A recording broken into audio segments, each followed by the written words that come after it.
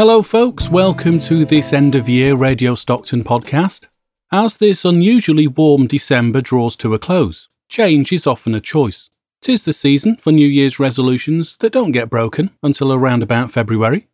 I found myself quite liking this global warming, although I don't live in Latchford or around Howley, where this weather, like an Italian autumn, has only yesterday brought about some chaos close to the river or by the Manchester Ship Canal. These unusually warm but wet winter weeks have seen me buy a new hat. It's not one of those sort of hats that the middle-aged weekend millionaires around Stockton Heath wear to disguise their lack of charisma. No, it's a functional hat. And, don't judge me, at £4 from Primark, it was easy to suppress my horror at their unethical work practices.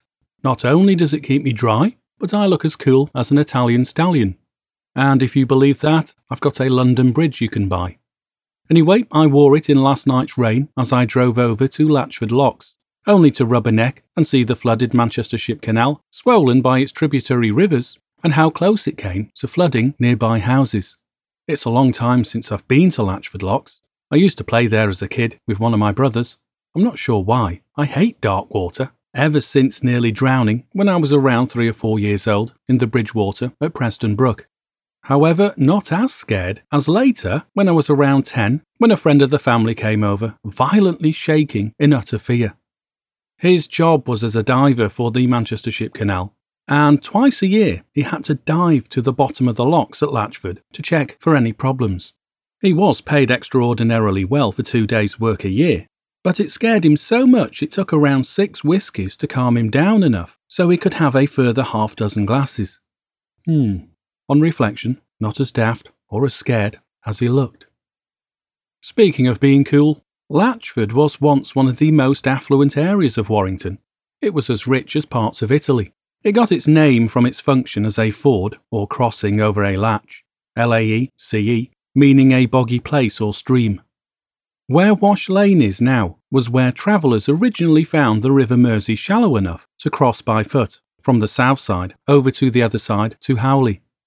The ford was not far from Euclid Avenue in Grappenhall, where 4,000 years ago a Bronze Age settlement was located.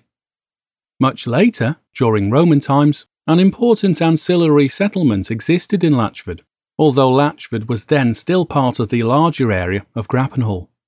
Later again, following the Norman conquest, Howley became much more important to Warrington.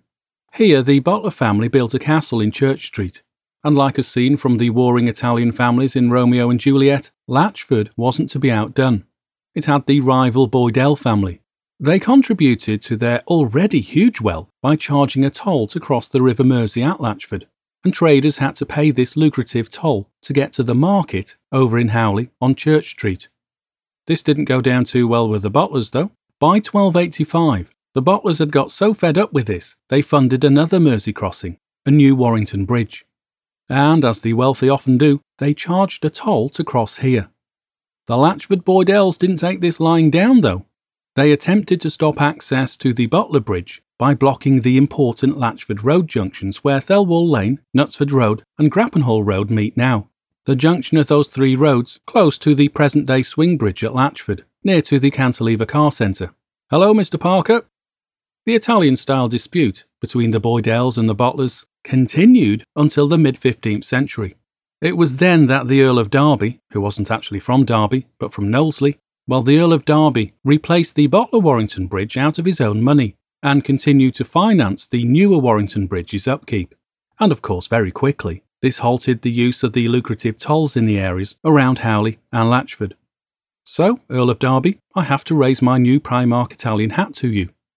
Ironically, the Earl of Derby was hanged for being a traitor during the Cromwell era. For whom the bell tolls. Now, during this short podcast, I've made a few references to Italy, and I've been doing this on purpose, because there is a pop star that you won't have heard about, who was born in Latchford. She didn't have a very pop star name, Edna Savage. Arrivederci, darling, is my goodbye to you. If I tell your heart we'll meet. Born in Latchford in April 1936, she died on New Year's Eve 15 years ago. She did actually record quite a number of songs, but only one got into the charts.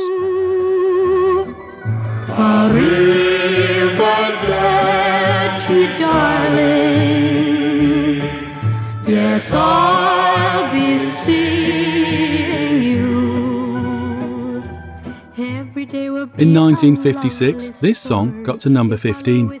A year later, in 1957, she participated in the UK qualifying heat for the Eurovision Song Contest. Now, despite my hat, I'm not very good at pronouncing Italian words, so I'm probably going to get it wrong. But her song, Arrivederci Darling, which literally means until we see each other again, is a common Italian equivalent of goodbye.